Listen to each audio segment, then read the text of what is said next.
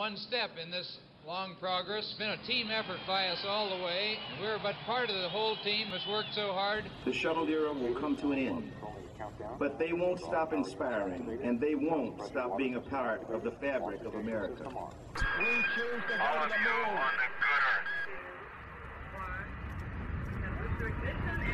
That's one small step for man, one giant leap for mankind.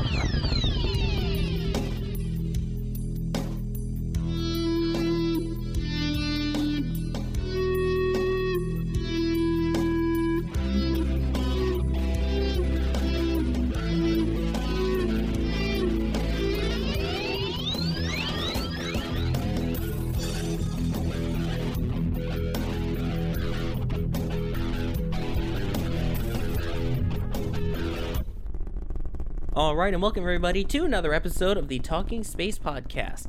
This is part 2 of our 2-part Houston special, where myself and Robin Seemangal of WIRED Magazine went down to the Johnson Space Center and got an in-depth tour.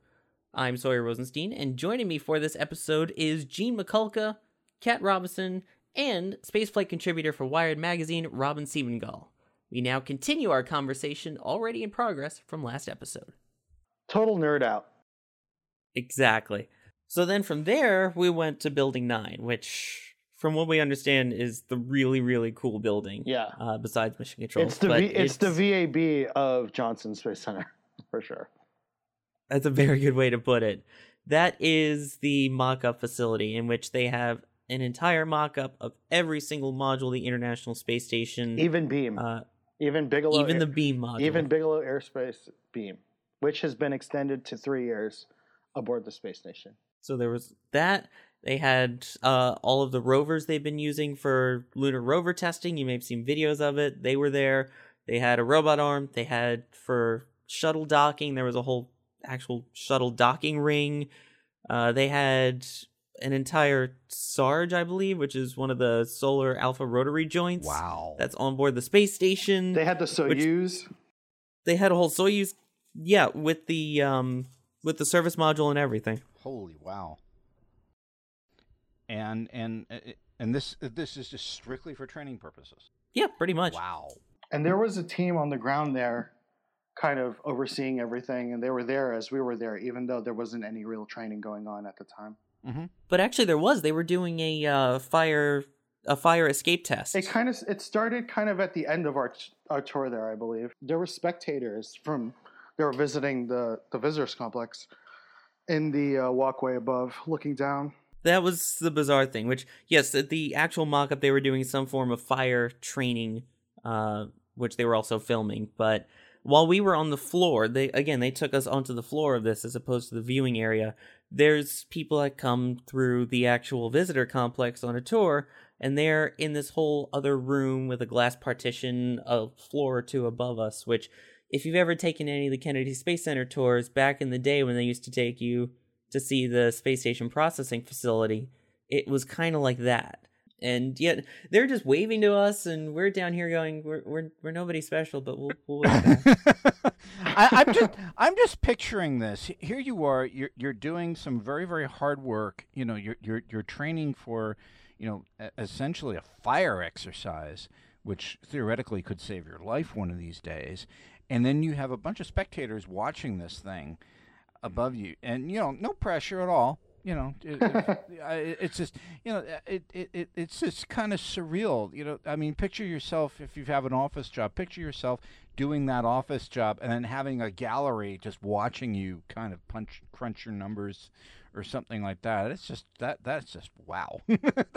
I'm just picturing how freaky that is. I guess it's a lot worse if you're doing an EVA and everyone's watching live on NASA TV. Well, yeah, but but here's the difference there is I guess is this is the actual deal where the training is just it just to me is it's weird.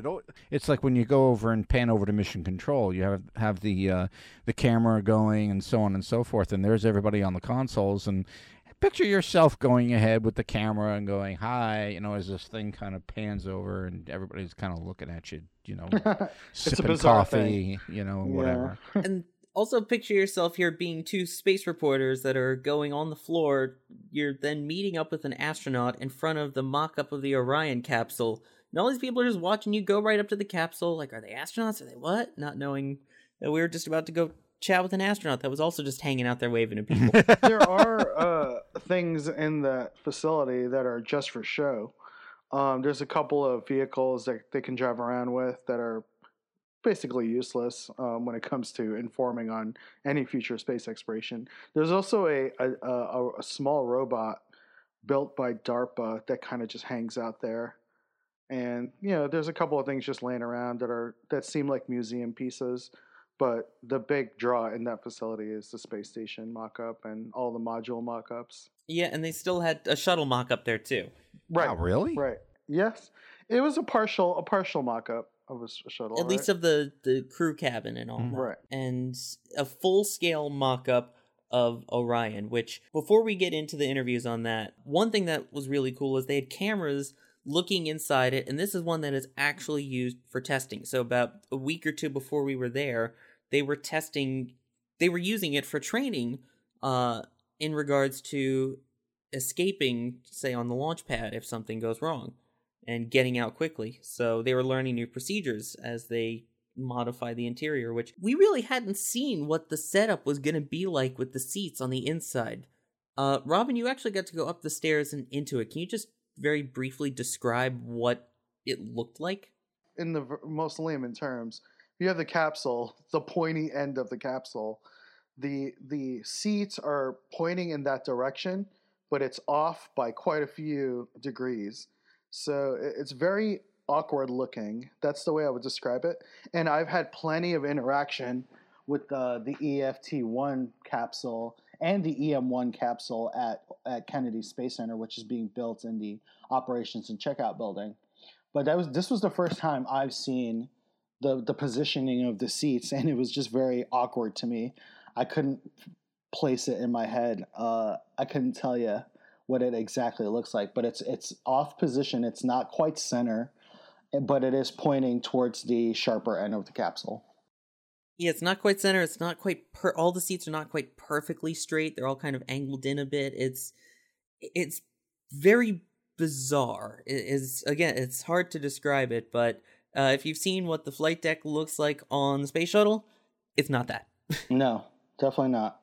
So again, as we were talking about before, we were hanging with an astronaut. That was Steve Bowen, who has flown on shuttle a bunch of times and is still an active astronaut. So basically, he's still there to help out with any kind of training. And as you'll hear him talk about, he is there helping get things ready for Orion and still pretty active. So let's hear from astronaut Steve Bowen. So the mock-ups are that...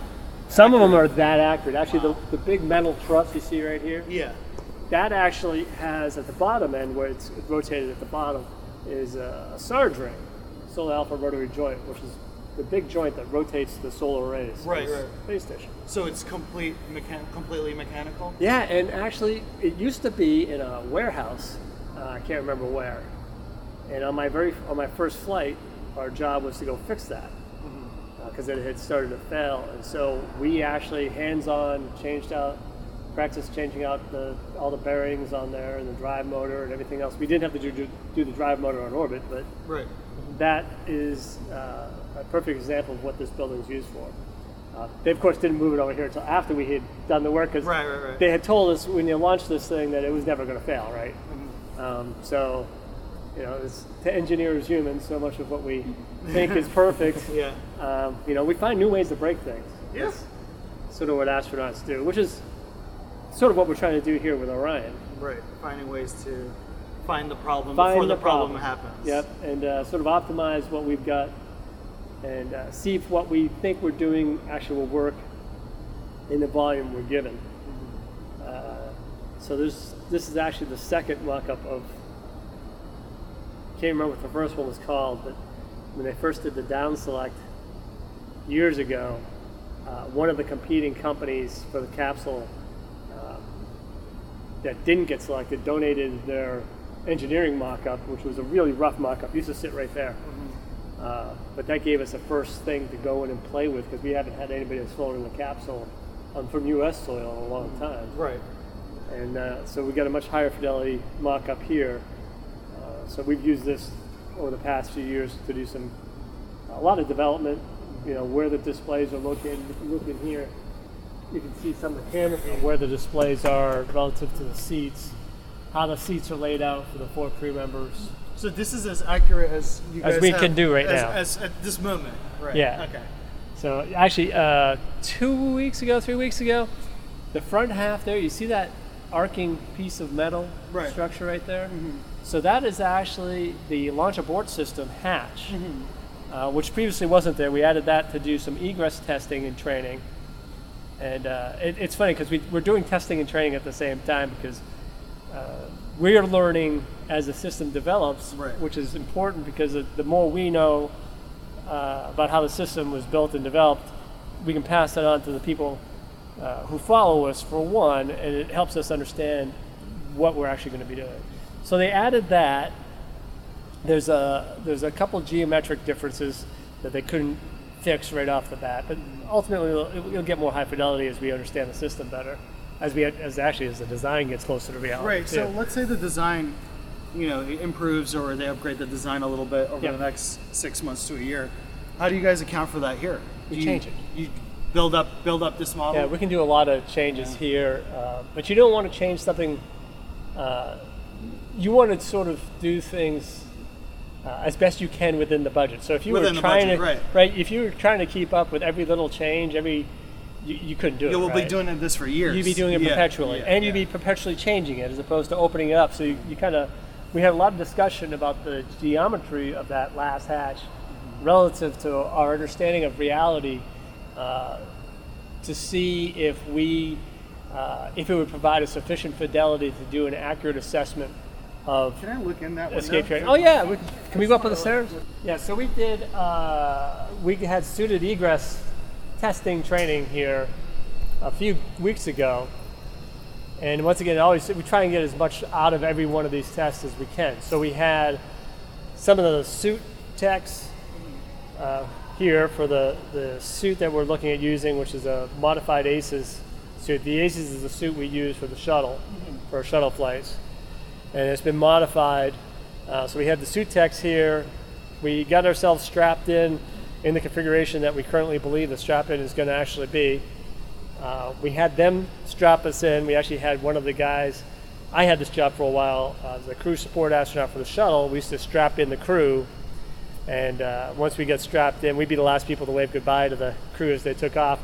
So Barry Wilmore was over here. He had done that job. I think he was probably one of the longest serving crew support astronauts. He did it for years. He liked going to the Cape, so I don't blame him for that. I did it for about a year, and but he was helping strap in, and then we practiced, getting out and seeing how the egress was, and then we did a couple emergency egresses.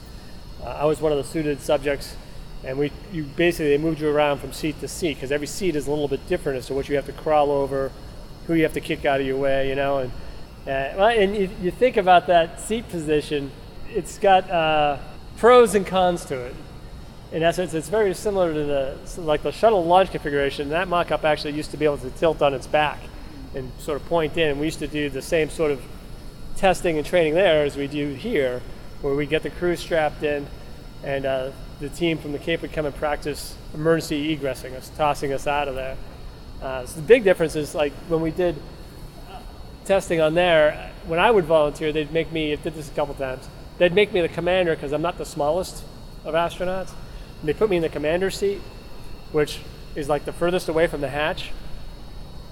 And it was amazing how quickly they could get you out. But they would basically they'd pull you out of the seat, basically drop you down to a board and slide you out. And the first time I did it, I was like, no wonder nobody else volunteers for this. But they could get you out really quickly. And the same thing here. So the team that was practicing that emergency egress, trying to get somebody out, it's actually pretty difficult. There's not a lot of room. There's a lot of things you get hung up on, the straps, the hardware itself, and so they took a lot of measurements, made a lot of assessments as to different possible configurations. We're modifying things as we go. Some things, some of the stuff we've been cycling so much that we've worn it out already, in essence. And so you kind of do the best you can for now, knowing that we're iterating, right? We're not there yet. We're gonna get an iteration here, and we'll be able to hopefully get closer to a practical design, which can accommodate not just the ideal engineering, but the real engineering, which really gonna work. So what's the timeline for egress that you need to meet for that? I think we were using 2 minutes. We got out most of the time in just over a minute-ish plus, for all 4 crew members too. And there were a number of drivers for that, different scenarios as far as, and we use certain scenarios to help design and understand the operations, but that one itself was, I think, based on a battery fire, right? So we don't know right now exactly what computer we're going to fly, exactly what the battery configuration is going to be. And we try real hard to not make sure things don't catch on fire in the first place, right? So we're driving the design as hard as we can while everything's in flux. So what's the transition been for the astronaut corps from shuttle to Orion now? Well, we shrunk. The crew size, you mean? Well, no, the whole the office shrunk when we went from the shuttle to station operations, and so we have fewer astronauts in the office, but we're trying to support 3 different programs at this point: commercial crew, Orion, SLS, Space Launch Initiative, whatever you want to call that variation, and space station. And so it's very active and dynamic as usual in the office. Just about half the office is either assigned, flying, or just returned from the space station mission. So somewhere that's just around 20-ish, and we have 42, 43 active astronauts right now. So that leaves the rest of us to work on the fun stuff, developing new vehicles, supporting space station operations or commercial crew design, same sort of things we're doing here with Orion. So we're all very busy, and it's exciting. A lot of spacecraft coming up. Yeah, it is. Exciting, yeah. It's really exciting because there's hardware. Yeah, plenty of it too, right? It almost seems like there was a few years without no hardware, and now it's like. Well, we were in that in between spot, right? Right. Once the shuttle was retired, before the shuttle was retired, you couldn't devote your resources, in essence, to cutting metal, to new stuff, right? So everything was sort of this PowerPoint engineering, that's what we'd see. We'd see a PowerPoint presentation of what the design was going to be.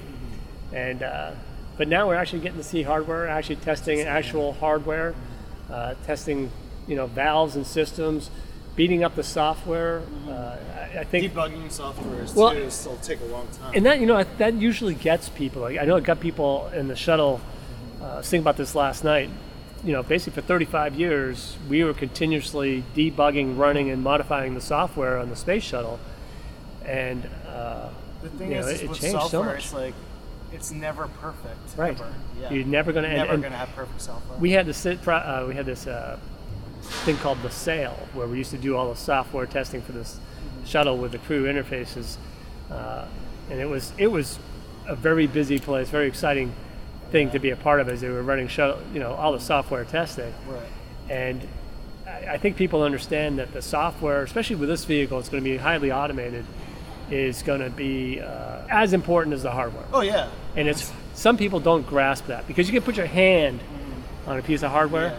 You can't put your hand on a piece of software. The thing with the software, most of our spacecraft now seem to be leaning towards automation. Right. Yeah. So the need for solid software is much more important. Right, and then that balance between automation and where the human interaction has to be is really important, because there are some things that you can just keep simple, right, and have the human interface. Right. And there's some things you just want to have that, that piece of hardware, that valve, that switch, that whatever, that can bypass the software, because, as you said, the software is never perfect. Never, yes. So we have this continuous discussion and iteration as to how and where to implement what level of automation. because you could automate absolutely everything and make it incredibly expensive and never ever actually fly it because you'd be continuously perfecting your software, right? So this is the crew module. Yes. Now the Europeans are building the service module. Yes, they are. Will you guys get any sort of like mock-up of that or something that? I'm not sure what level of mock-up we're going to get for that. We'll have service. something as far as what our interactions with it will be, but we support those meetings as well. Right. And we're a part of that because it impacts our operations and the software. I imagine. Yeah, and it's pretty exciting. So what have been the biggest challenges besides the software and things like that you've been facing while trying to test Orion? It's hard. Like I said, it's really that the biggest problem is that balance. You don't want to test something too early, but you can't let it get too far down the road before you test it because then it may not be right. All right. So we did at sea egress training this past summer, and just to get a sense of the concept that we're planning to execute. Is it realistic? Is it practical? And so we did that this summer with crew on board out in Galveston. This January, we're actually going to go back out and call it URT-6 and recover a capsule with a U.S. Navy ship. Right, I saw that. So that was off the Pacific coast. It is off the Pacific coast. And then U.S. Navy facilitates? Yeah, we hire them, we pay for the boat, and they go get us. The pictures are amazing of the Orion capsule. That capsule had a heat shield, right? Or that was the one that used the recovery of EFT-1. EFT-1, yeah. Sawyer was different at launch. Yep. Yeah. Oh, were you? Oh, yeah. Oh, neat. I didn't start till the launch after that, so yeah. Sadly. So this winter we're going to do that with a test article. Another recovery from the ocean. But it's just a test article. It's not something that's flown, and we'll get to execute the the plans and processes and the methodology. As to how we're going to do that. Of recovering a capsule. And this goes back to Grissom, right? Oh yeah. Yeah, just like all that proceduring from recovering spacecraft after orbit.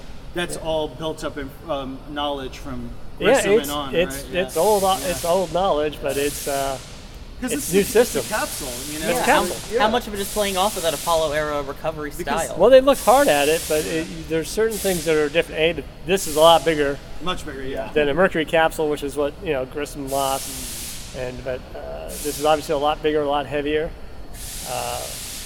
The systems themselves, we can't dedicate the door out is different too, right? What's that? How the escape hatch? Yeah. Probably much different from the. Well, at sea, the idea is going to go through the top, not through the side. Right. We have the side hatch, there's actually different stability configurations, which is why the balloons have to inflate to make sure we end up upright, right? And they also had basically a task force to go get the Apollo spacecraft. Right. And it was we're going to have a ship. Obviously, our targeting should be a lot better than it was back then, but they came pretty close a number of times to the Apollo recoveries, right? So our hope is we'll be close. The ship will not have to go very far, and we'll have the teams there to get us pretty quick. There are things we, as a crew member, you get concerned about bobbing around in a boat without a keel. It's sort of that wobbling. It can get pretty. I spent 14 years driving submarines, so. Oh yeah. So being on the surface of a submarine, you kind of get this sort of this wobbly effect, and it was reassuring. We've had Walt Cunningham came by the office, and we kind of focused our questions since he did a at-sea recovery. What was it like, when you're in the vehicle, bobbing around? He said it really wasn't too bad. Yeah. You probably don't want to be there for a day or two, which is potentially a scenario for an abort. I just feel like when it lands, I feel like there's just unlimited vibration and shaking Yeah. in the water. There's nothing to really control the capsule in the. Yeah, it when depends it's on the submerged. sea state. So much of it is the sea state and the periodicity of the waves. And you're gonna wallow. You're not gonna roll.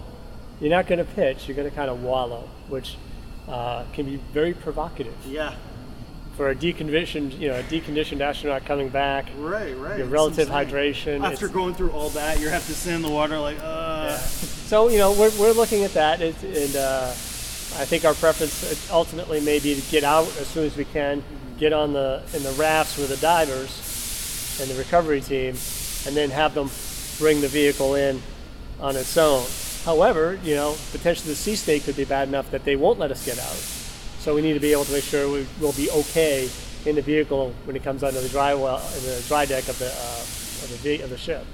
So yeah, it'll be fun to see that this January. So this test in January, how do they simulate the safety of the people, and like how do they simulate that?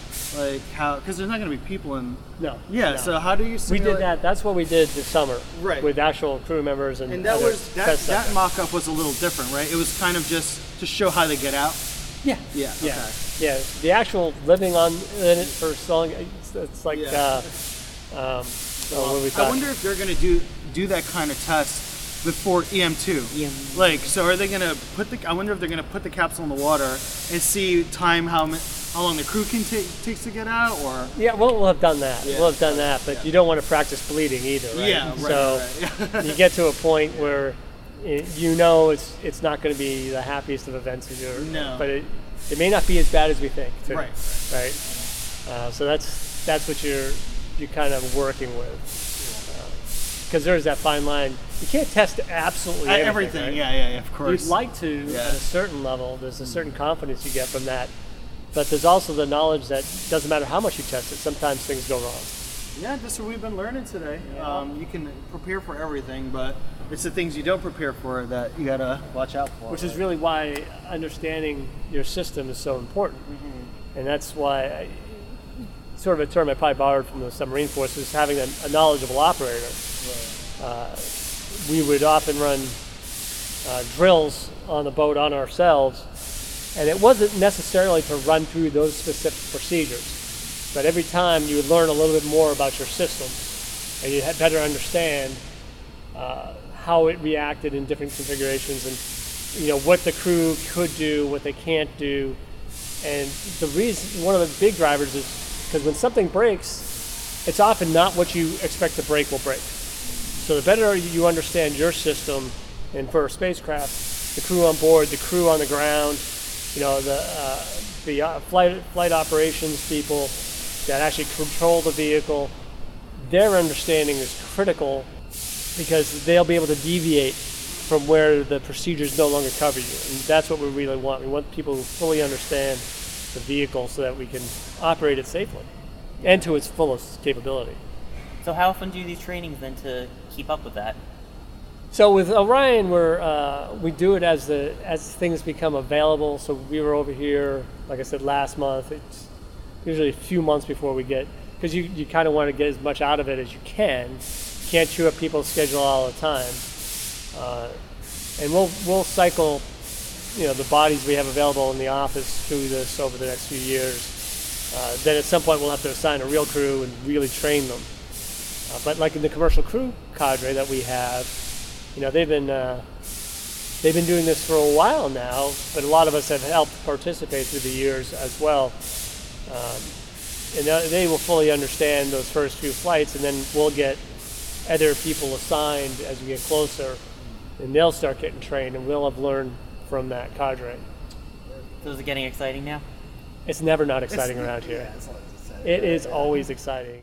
There's a lot of information in that interview, I know, but it was just fascinating hearing the astronauts' office still up and running, the training procedures going in for Orion, and with the water training to the land training. It's crazy.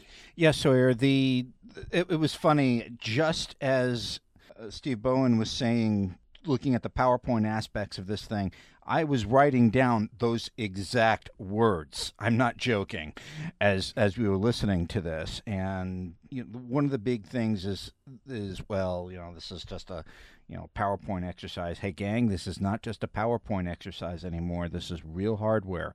They are actually testing on real hardware, and there are a lot of challenges from what I'm seeing too. That because of the configuration changes, you really don't know what you're going to be playing with from day to day, but you still have to go ahead and train.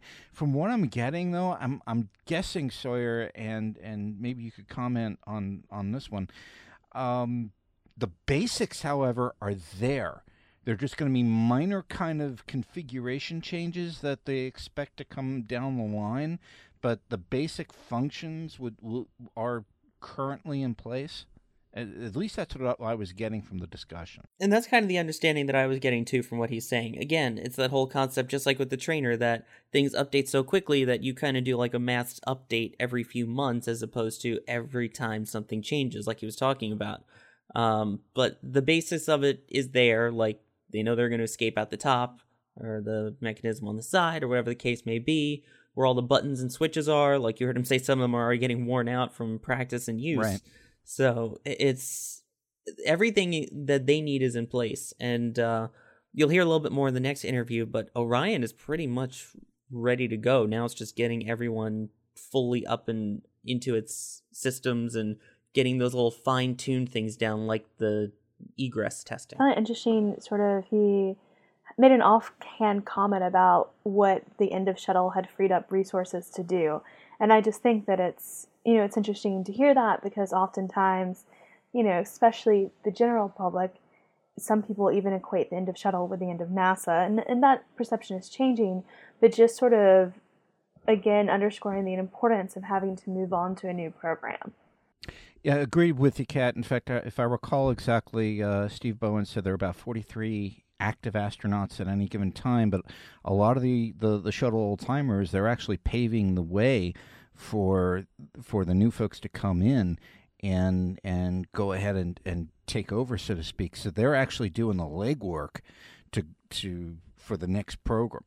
And in a way, what's kind of neat from what I've heard, Steve Bowen was kind of ecstatic about making that kind of contribution. Okay, fine, he's not flying right now, and I don't think he has plans to fly, but shoot, he's going ahead, he's making a contribution for the next program and trying to go ahead and get this exploration program moving. And that's dedication. So way to go, Steve Bowen. Yeah, he said he probably won't fly again, but he wouldn't be upset if he got the offer to go fly on Orion.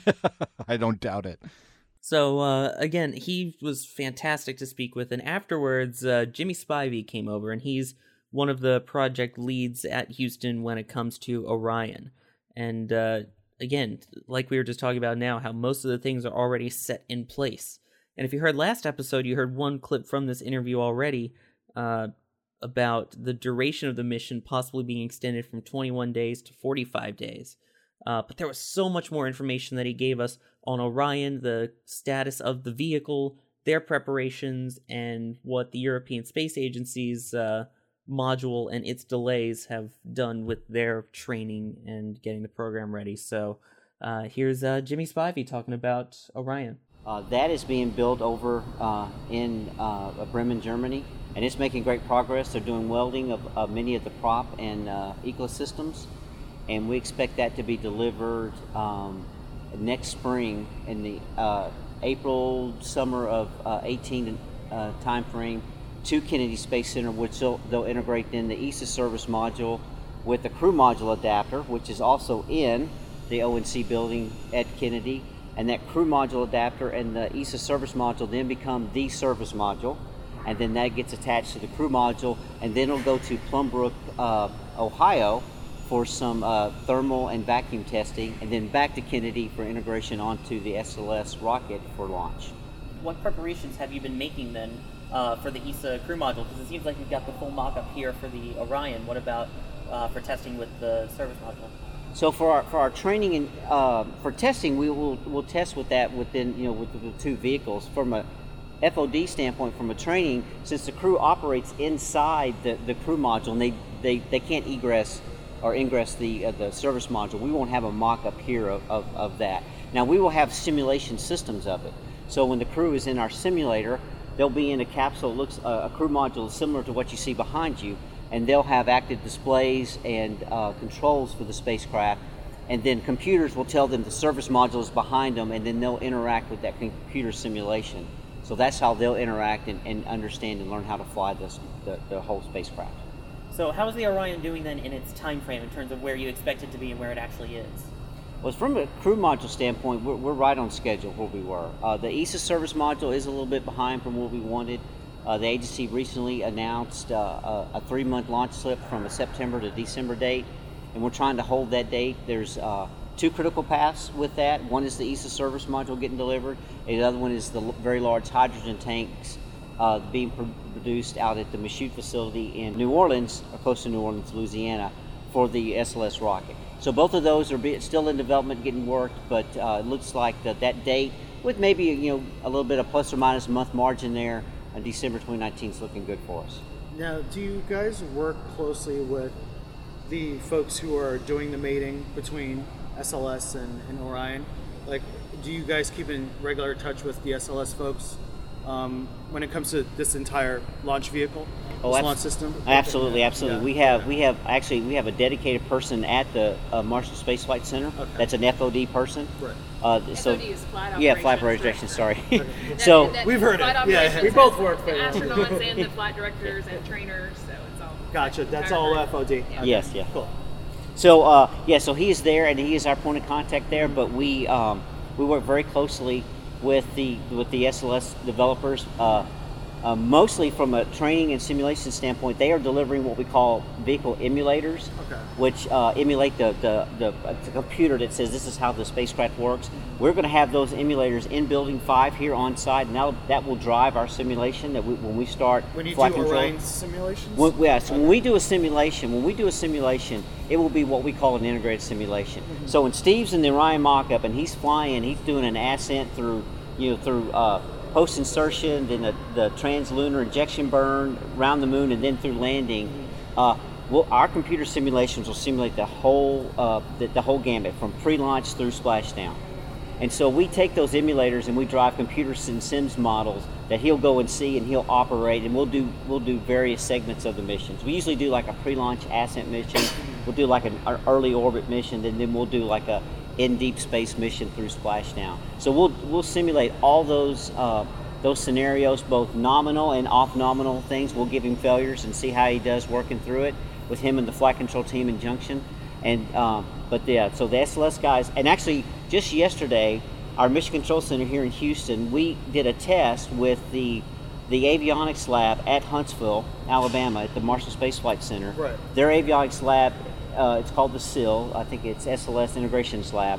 We did a connectivity test, and we actually processed the SLS, the core stage and upper stage data through our MCC in preparations for those simulations that we'll start in earnest in about a year. Wow. So we're doing those connections now. So we're processing that data. We've already processed Orion data. So we have connections from the Mission Control Center here in Houston to the avionics lab in Denver for Orion, and then the avionics lab in Huntsville, Alabama at the Marshall Space Flight Center for SLS, and then also to connections to the Launch Control Center at Kennedy Space Center. So you guys are going to consolidate all that data, and you're going to run general simulations of EM1 and then possibly EM2 even. You bet. So once those emulators and we'll develop more robust sims for EM2. Right.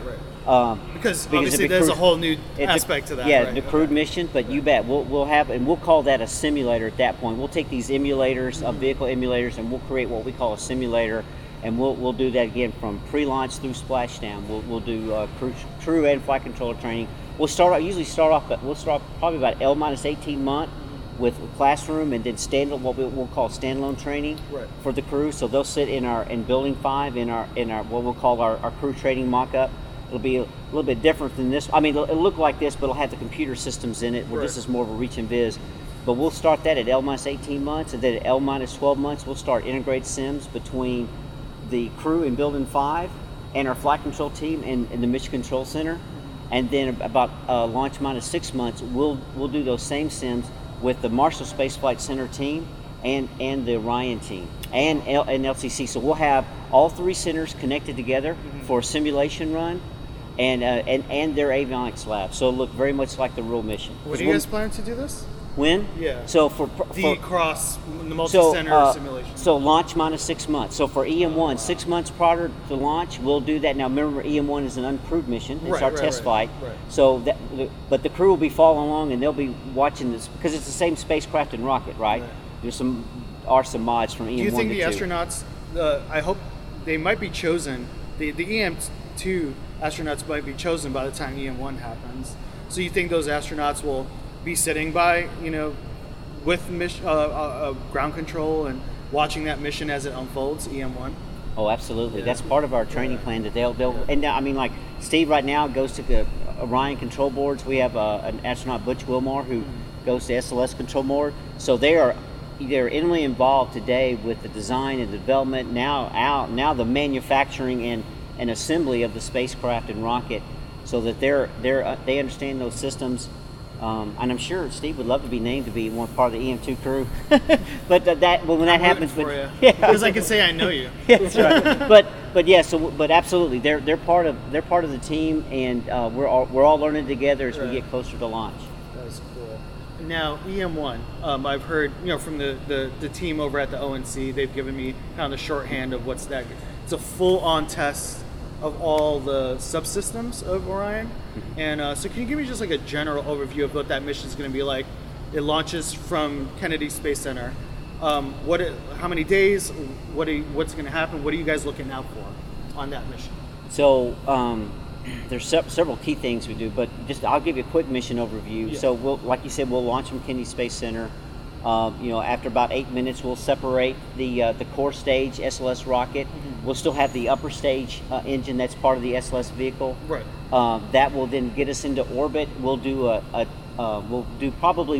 think we'll do maybe one loop around the Earth. Really? So you're going to do a slingshot around the Earth? Because we'll make sure we're ready to go and do the TLI burn. So we'll do that one loop around the Earth. And then we'll do what we call TLI, so translunar ejection burn. So that'll be with the big upper stage engines. We'll do that burn, and then we'll head off towards the moon. So we'll travel. It's about I think it's about a 3 to 4 day trip.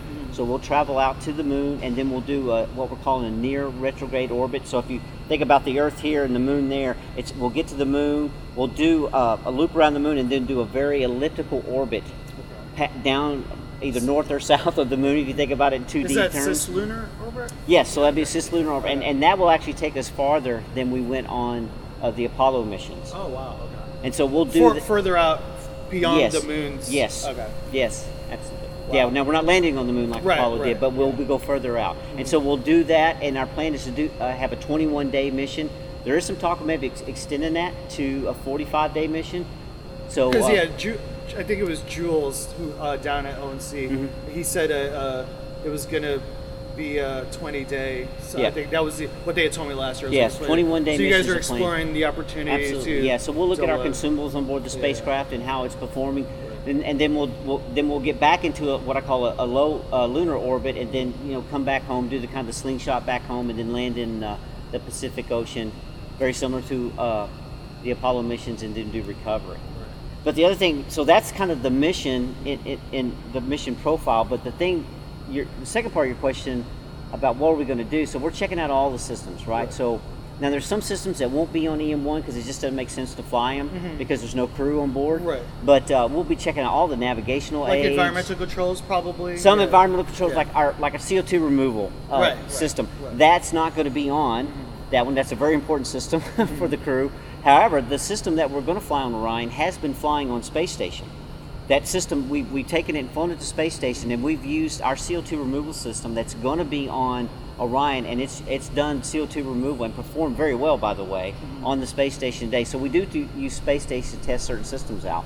But majority, so GNC, all of our navigation aids, the computers, and just the structural performance. We'll have strain gauges and things across the vehicle, so we'll see the ascent performance, and very important.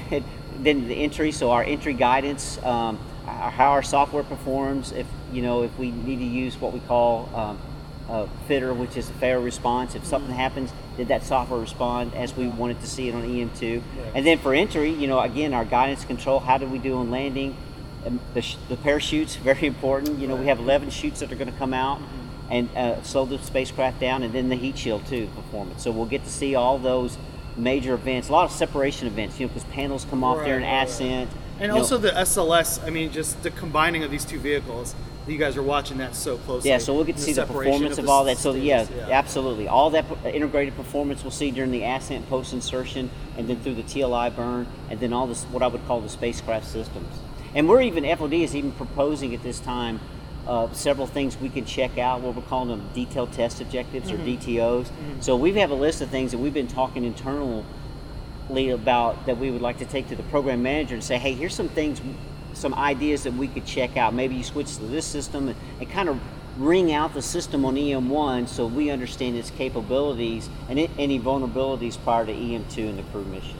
So if EM1 is a successful flight, that profile is successful for you guys, EM2 could essentially be the furthest humans have traveled. It will be.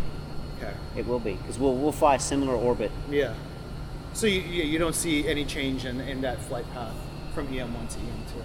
No, probably not from 1 to 2. And then on EM3 we start building other exploration components, and it'll look a lot different. But each mission gets more and more complex. Yeah. All right, and you guys are funded up until, Orion program is funded up until EM2, do you know? Or that may be an administrative question. Well, I can answer it. Yeah, you can. No, please do if you can. So for the Lockheed Martin has the Orion contract today, and that development contract goes through EM2. Okay. So yes, so they are now looking at how to extend that contract for EM3 and submissions, and then Boeing is the prime contractor for SLS, and I'm not sure exactly where their contract breakpoint is, but that's just normal business that we do with our contractors and primes. We set a contract at certain dates, and then we renegotiate after those things are close to being done. Okay, so you guys are funded till EM2. Yes. So then what do you guys say to the naysayers that don't think it's going to happen, or that are skeptical, or what do you say to them? If they could get to Florida and look at the spacecraft, I'd say just go take a look at it. I mean, we have a real spacecraft in the ONC, and it has been powered up, and we've done mission simulation runs with it, and it's ready to go. And if you can get to Bremen, Germany, you can look and see the great progress that our European partners are making on the service module. And if you can get to Michoud at I'm going to Bremen because the big space conference next year is in Bremen. Well, Lockheed's the sponsor. Now it's all suspicious. Yeah. But you can see the space EM1 hardware that's ready to go or in its final stages of manufacturing. And actually at Michoud, the EM2 crew module, the primary structure has been delivered there. So the panels that they'll weld together to form the crew module for EM2 is already at Michoud. Butch and I were out there about 2 weeks ago and looked at that. So what? There's the pressure vessel is at the ONC, right? And then what's that in Louisiana? So the next one. The EM2 one. The EM2. Okay, I was like, so the EM1 vehicle's at Kennedy. Yeah, and so EM2 is so we build it, right? So, but the major components of it that you weld together that become the cone sitting behind you have been machined and delivered to Michoud for welding. So EM2 is already. It's already in work. It's under construction. Yeah. And Michoud's a great tour. If you like big engineering, it is. I'm going to go there next. It's great. It's great. We're on a world tour here. So that's what I'd say to them. We have a lot of hardware that's ready to go fly and integrate. We work in the press pool at Kennedy. Yeah. We know that the Orion team is 12 hours a day, almost 7 days a week. But the listeners don't know that. They don't know that. To hear that. No, it's great to hear you say it. We know this. We see them working every day, 7 days a week. Okay, great. So we know, but it is. Not that we would rest on our laurels, but EFT1 was awesome. Amazing. That was fantastic. It was one of the biggest. Well, I was going to say, I want the flight control team to behave like they did on EFT1. There was nothing better than watching Mike Sarafin sitting there bored to tears for that entire flight because everything worked. Yeah. And he's sitting there like just waiting for something to fail. Give us your reaction from EFT1 since we're here. Like what? It was cool. Just give us what your best take on it was. Like successful completely. What were some things you guys were looking out for? Like, just give us your take on it. I know it was a couple years back. Well, I think it was a great success. We learned a lot. We learned a lot in if you talk to Jules, he'll certainly tell you that he learned a lot in the manufacturing process. And we've done things so much quicker this time with the EM1 crew module than we did the EFT1 because we learned things. Right. And we've changed manufacturing techniques. I mean, Changed the heat shield design. yeah, entirely. the heat shield design after EM1, we looked at that. We actually changed the heat shield design. For EFT1, it was a monolithic, so one big kind of a spray of the Abacoat material. If you look at the EM1 design, it's actually blocks. It was easier to manufacture, so it's more like if you take a shuttle tile, we basically formed blocks of the Abacoat So material. it's multiple tiles, Yes, tiles in each block. yes. Okay, and so that was actually easier to adhere and get on the spacecraft, and it saved us a lot of time, and it saved us money too. So we learned things like that, and the Abacoat material is still the same. That stuff performed great. Great. I mean, it's an ablative material, so it basically burns away as we come in. It did exactly what we wanted to do, and so we did. The structures performed well. Our computers and a lot of the computers that we flew on EFT1, very similar on EM1. So we got to test all that out. So very, very successful.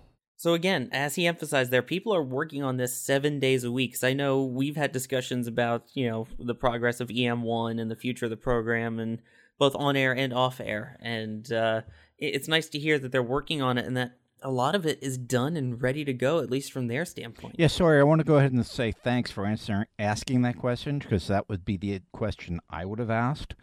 I mean, case in point, Jimmy Spivey there was basically yelling and screaming how beautiful EFT1 was, and I think we made similar comments on the last program. I believe there was only really two malfunctions on that mission that they really had to worry about. It was really, really minor stuff. One, I think, was a sensor dropout, and the other one was one of the balloons on the command module. After it splashed down, didn't inflate, and they had to go ahead and figure out why. These balloons, again, as Steve Bowen pointed out, and for those of you who remember the Apollo program, if the capsule had landed in a side position, the balloon would inflate and right the capsule back up. And on EFT1, that I believe one of the balloons did not do what it was supposed to do. And hearing too that they've learned something from the heat shield, and they've gone ahead and they've buttressed the heat shield up a little bit more. Great stuff here. Yeah, I was excited to hear all the talk about Bremen because I'll be there for IAC next year. Exactly. I was going to... So will I. As it's funny, I pointed that out when he mentioned that yes. there was hardware being manufactured in Bremen. I automatically thought, wow, Lockheed is the primary sponsor of the International Astronautical Congress, and it just so happens it's being hosted in Bremen. Yeah, I'm excited. My roommate, that's her hometown. So, wow. Yeah. So I will be looking for you to see where we can eat some food. I keep telling her, I was like, hey, let's do a paper together, and then we could go together. There you go. The other thing too, and again, I believe I had mentioned this on the last program for those of you who are just listening for the first time, was one of the big deals that a lot of the naysayers have been talking about has been the life support system on the Orion spacecraft, saying that some of these elements have never flown before, blah, blah, blah. Not really. These elements have been flying on ISS now for some time. They have just not been integrated into Orion. But these elements are not, completely new. We've been using them for some time. So, again, Sawyer, thanks again for making sure that that point got stressed. And I'm really, really happy that you did ask that question, because I'm hoping some of the naysayers are listening to this program and saying, hey, maybe we ought to rethink support for this, because again, it's happening, folks. It's not a PowerPoint rocket anymore. We're not talking PowerPoint slides anymore like we were with Constellation. This is real hardware, and we're about ready to fly. So just fasten your seatbelts. People are working 7 days a week on this, and again, with Constellation, there was Ares 1X, but that was just that one test flight, and then it was canceled. This one, there's hardware for multiple missions being made. There's testing already going underway for the astronauts. Like you mentioned, the life support systems are already being tested on Space Station. There is hardware and software all around the country that is not only being made, but that is already made. And Robin, you and I have seen that EM1 capsule in the operations and checkout building. Many, many times. Exactly. And so we know it's real. We can say it's real because we've seen it. We've seen it built up. We haven't just seen it. We've seen physical progress on the hardware. Exactly. I remember when it was just a shell. It was just like a little metal hull. I think we have pictures somewhere on the website of that. We do. It was a neon green skeleton at one point, a couple of years ago. Yeah, that's the point where I think we were at EFT1, Sawyer, if I'm not mistaken. They were just kind of getting that thing together. That was OA4, yeah. We got to see it early on, and I've been back since, and it's, there's a capsule ready. Yeah. It, like they said, they're ready on their end. ESA's a little bit behind on their module, but the training there is still going on. Hardware is being built, connectors are being built, things to, test with SLS are being built, software is already being sent in to be testing in the building where we were earlier, where they were doing the stuff for Starliner. It's going to happen. And it was a great update on the progress of it, in that it's happening, it's real, and this vehicle that we've all just talked about and we've speculated about is coming to life. And one thing that I can really think of is when I went to the visitor complex at the Kennedy Space Center for one of these launches, they have like an outline of kind of the size of what the Orion capsule is going to be on the inside. And I'm like, there's no way this can be real. It's not going to be that big or that size. And then going there to Houston and seeing the mock-up and taking a picture with an astronaut in front of it, which is a fantastic photo of us in front of the capsule, and seeing that size of it and going, holy cow, this is actually real. They're not just making this up like, oh, this is going to be. It actually is. Yeah, this ain't no party. This ain't no disco. This ain't no fooling around anymore, guys. This is really distinct hardware. This is really going to happen, folks. And it may not happen as scheduled, but it will happen. Exactly. So that's why I loved that interview. So thank you to Steve Bowen and Jimmy Spivey for talking to us in Building 9 there. And again, just seeing everything in Building 9, like that beam module. I don't know I know you and I are Beam fans. So what did you think seeing Beam? I freaked out. Well, I'm a big Bigelow Aerospace fan, and I was there when they launched Beam to the space station. I was at Kennedy, and I interviewed Bigelow, which was pretty cool. He's, and our conversation was about deep space habitats and radiation protection, which, soft goods they're going to use. And obviously they're already using soft goods and expandable material. But the Beam is a very unique thing. It's a privately owned habitat module that the expectations for it were sort of low. There was issues getting it expanded when it was attached.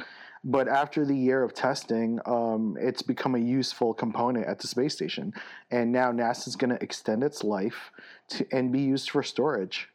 And obviously, whatever they learn from it going on and whatever they've learned from it for the past year will inform on the larger habitat modules that Bigelow is planning for cislunar orbit. And I know they're part of the Next Step program, which they're going to bid for habitat modules that will go to Mars. There's a bunch of folks that are involved with Next Step 2. Right. It's Boeing, Lockheed, Orbital, ATK, Bigelow, and I know I'm missing one. But those are the main four, I know. But again, just seeing the full mock-up of Orion, seeing the full size and scale of each module of the space station, just, there's a skeleton of the cupola right there, and then we're going through and we're just peeking inside the Japanese module, and as we go by, and we walked around the entire outside of the space station basically. Mm-hmm. Without dying, which was the best part. to get back to Beam just for a second, and again again, if I'm not mistaken, they're going to use that module right now for storage. Partially, there was. I feel like that was the main usage going forward, according to NASA's press release. If memory serves, the ISS has the volume of about I believe, a 6-bedroom house. But if anybody, has their own house or their own apartment or something like that, they understand that, shoot, you've got to figure out where to store stuff. And it's complicated. I mean, with all the shipments they get, we watched a video from Kennedy the other day and leading up to CRS 13. When they unload every single item, they need to make an exact directory of where they stuck that item, no matter how awkward the little space is. Just because there's so little room, they just got to jam things in. I heard a story. Actually, I've heard multiple stories about tools getting misplaced for weeks at a time. I'm not surprised. And, having Beam there is just going to be a godsend, because now you've got an additional place to go ahead and place stuff, just as much as you had that, one of the old MPLMs that were brought on board, and now it is also part of the station, and it's being used now for storage too. So you've got two options there, and this is, the more storage you got up there, the better. Always, and that applies to everything in space or Earth. The more space for storage, the better. That should be our motto here. More space. I'm pretty sure the Bigelow Expandable Activity Module, the Beam, I think it could hold a little over 500 cubic feet, if I remember correctly. Again, when I saw it, I don't know if it was bigger or smaller than I expected it to be. It was definitely not the size that I expected, but looking at it, you could see that is actually a lot of storage. It's a trick of the eye because of the accordion shape and the wedges. You can't really tell how much cubic space is it from outside correctly, but when I see videos of it on the space station and the astronauts going in there, it does look pretty spacious. It looks like my first few apartments in Brooklyn, or bigger than the first few apartments in Brooklyn. So yeah, whatever I could afford. Yeah, it sounds like my house. And again, these expandable modules, they're made of what kind of material are they made of? Just for folks that don't know about Beam. Well, from what I understand, the exact makeup of the material is proprietary. Right. But it's soft goods. It's somewhere between, a hard material and fabric. Mm-hmm. Just to make a quick joke here, if you read the New York Times article this weekend, Bigelow's involvement with UFOs, I read it. It's drawing more suspect to Beam, jokingly. But yeah, it's soft goods, and that's what Bigelow is about. It's about launching lightweight material, stuff that can be launched in the payload fairings of rockets we already have. They've already have a couple of agreements. I don't know if they're fully contracts yet, but they have agreements with United Launch Alliance to get their next expandable module, which I believe is the B330, a lot more space, and they're calling it a fully autonomous space station once deployed and expanded. So the whole point of the soft goods is lightweight launch, compact launches. You don't want to be. They have this idea that it's impossible to launch giant habitats on the rockets that we have, and they're right. And they want to make it cost effective also.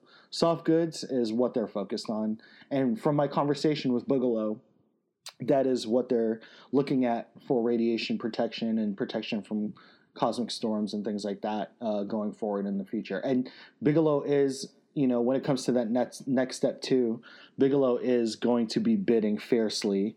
And in my opinion, the front runners on that are like right now they're looking at Orbital, and Orbital is part of Northrop now, so Northrop's going to have a big advantage given their long history. Lockheed is, they have Orion, and this habitat module for Next Step is supposed to be able to work with Orion.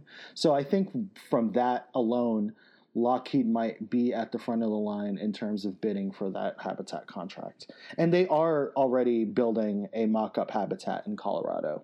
Stay tuned is all we can tell you. Let's see who wins that contract.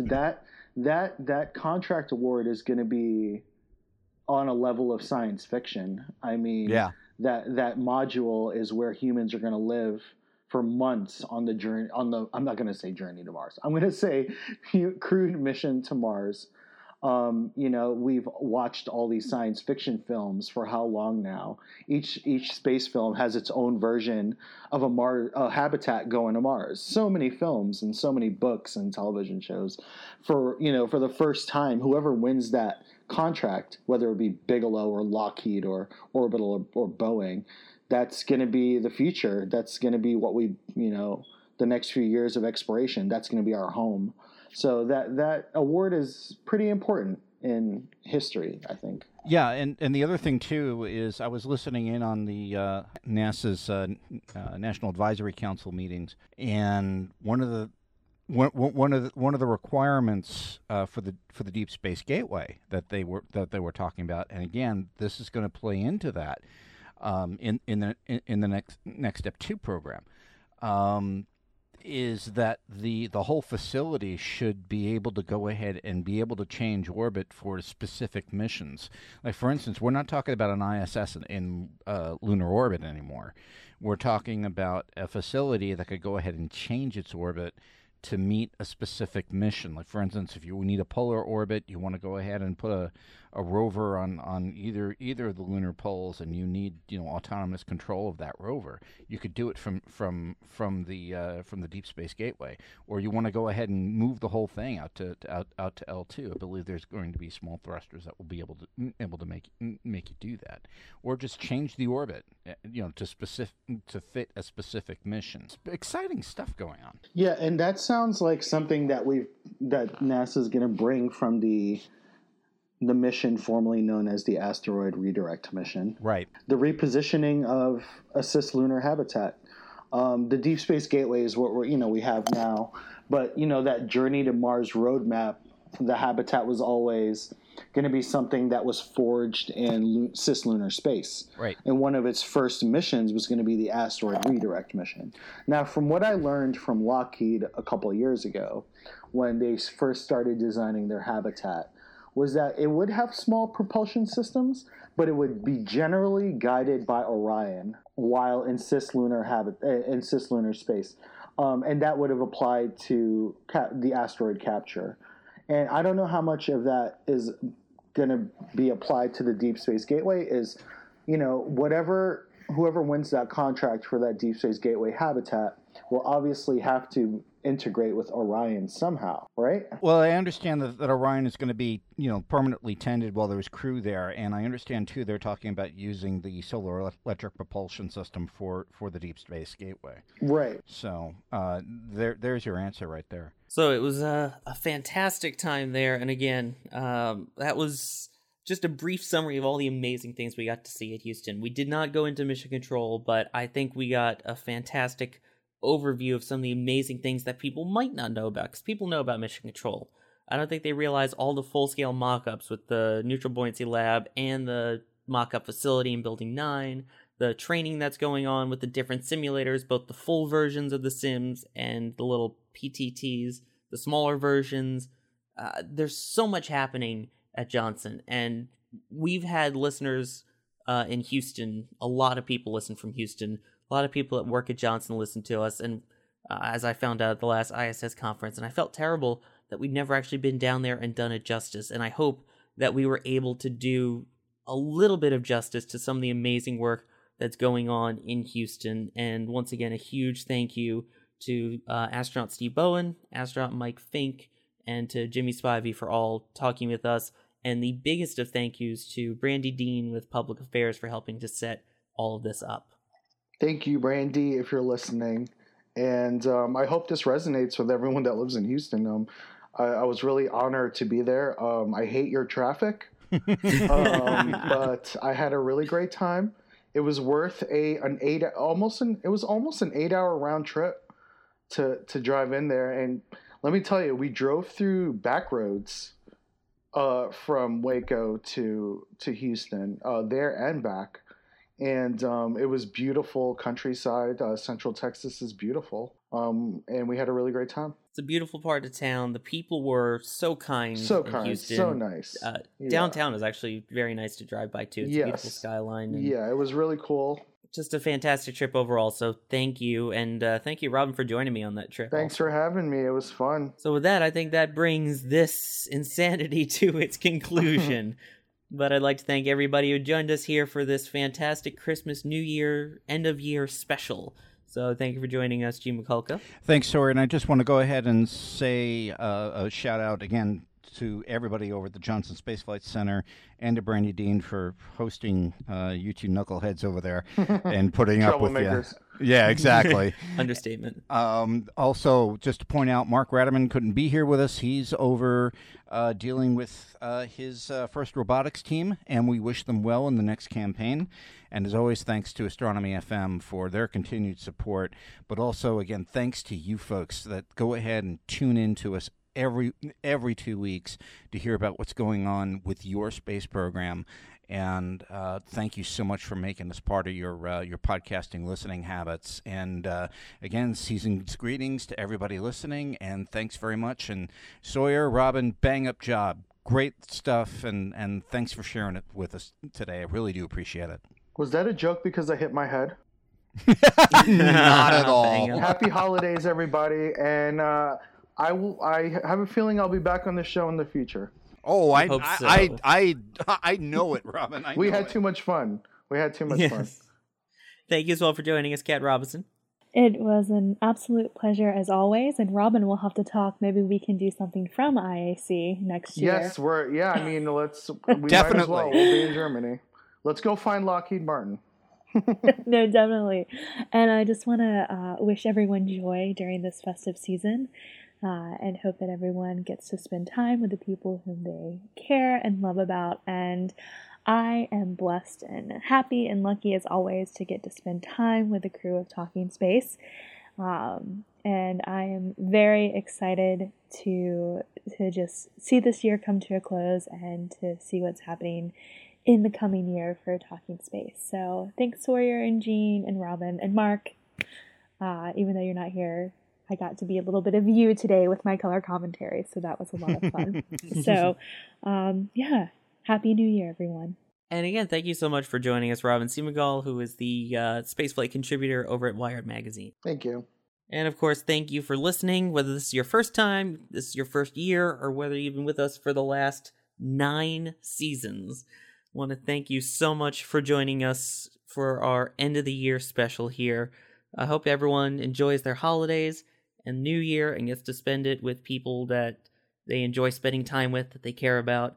And we will see you all next year for the start of season 10 of Talking Space. As crazy as that is to say, 10 seasons in. We hope you will join us for that. But until then, as always, have a great day, night, evening, or whatever it may be, where you are.